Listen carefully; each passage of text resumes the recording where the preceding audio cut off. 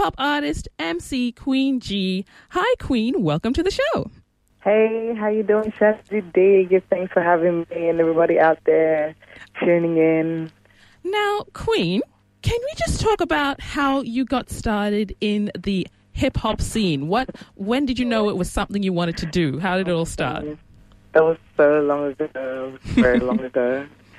I was a teen, just wanted to live my dreams, I guess. And, I used to just, hang out with a crew of female MCs. That's how Killer Queens formed. That's my original group. And, we used to just get together and freestyle and just, feel the vibe. And we were very inspired by hip-hop at the time because it was the only thing that kind of spoke to us. And we just, I guess, kind of evolved just through being a part of the African community. Mm-hmm. So there was kind of a tight-knit little African community in Sydney. And that would have been maybe in the, late 90s, early 2000s there, especially for, the younger ones. And we just used to meet up and freestyle at these parties, and we were the only females doing it. And so we, kind of compete and, to try and get in. And, it was just fun, and just learning about hip-hop culture in general. I remember one of my first ever introductions to Sydney was at this night, Forward. And it was on Oxford Street. It was just this night that was on a Thursday. And it was a freestyle night. It was an open mic freestyle. So different people come and MC. One of my friends took me there one night, and I went, and then the next week I brought my crew, and it was just on like that. We just used to go there every Thursday, and different MCs who were in town would come there as well. It was just really inspiring. It was really beautiful to be a part of. Yeah, so I have to give a big shout out to Slingshot, to Trent, for putting that on. Mm-hmm. That was definitely an important foundation, and just got introduced to different people from there. And it's a long story. I can't really get into it. Yeah. And so, who do you kind of look up to for inspiration and on your musical style? Well, I'd say it's probably changed a bit now, mm-hmm. But starting out, it was just definitely everyone in hip hop, but particularly women in hip hop. So, and that's something we would always search for. We'd always look for, female women doing it as well, and just draw inspiration from that. So definitely Queen Latifah, Lauryn Hill, Bahamadia, MC Light, Salt and Pepper. So many, strong women who, have a lot to say, and then, and also just, standing strong in your voice, because I think, it's a story, it's a telling of a story, and I think now I'm probably more inspired by, the art of storytelling, of using music in a way of sending messages or, sharing messages.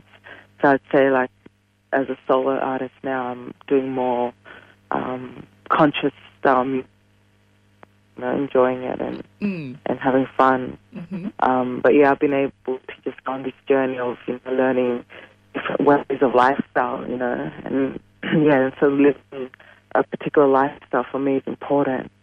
Yeah, and you just mentioned you talk a lot about conscious rap and hip hop, and I think you have your song "Who I Am." Is that very much along those lines? Yeah, I wrote that song over a period of time. The first verse I wrote in Australia, but then the second verse I wrote on a trip I took to Uganda. I'm from Uganda as well. Yes. And I went there, and I was so, I guess I was really connected to the fact that hip-hop is spoken so much there. Mm-hmm. It's really a part of the lifestyle, part of the culture. I played at this yearly hip-hop summit that happens there. And I was a guest on that, and just everyday life. That was just amazing. Just seeing how much storytelling, all the elements of hip hop was happening in Uganda, my home, my birthplace, before coming here, and being here for so long. I grew up and going back and just being connected and going home, and it's just so important to be connected to the roots. It's another track I wrote, The Roots. Yeah. Does that also have a lot of like the musical style from Uganda? Is that also like a something you bring in now? Not really. It's just it's more the storytelling side. One more thing that you're involved in is the Australian Women in Music Awards this year. How important is it that Australia has something like this? Oh my gosh, I've been part of mainly the hip-hop scene, but just in general the music scene for many years.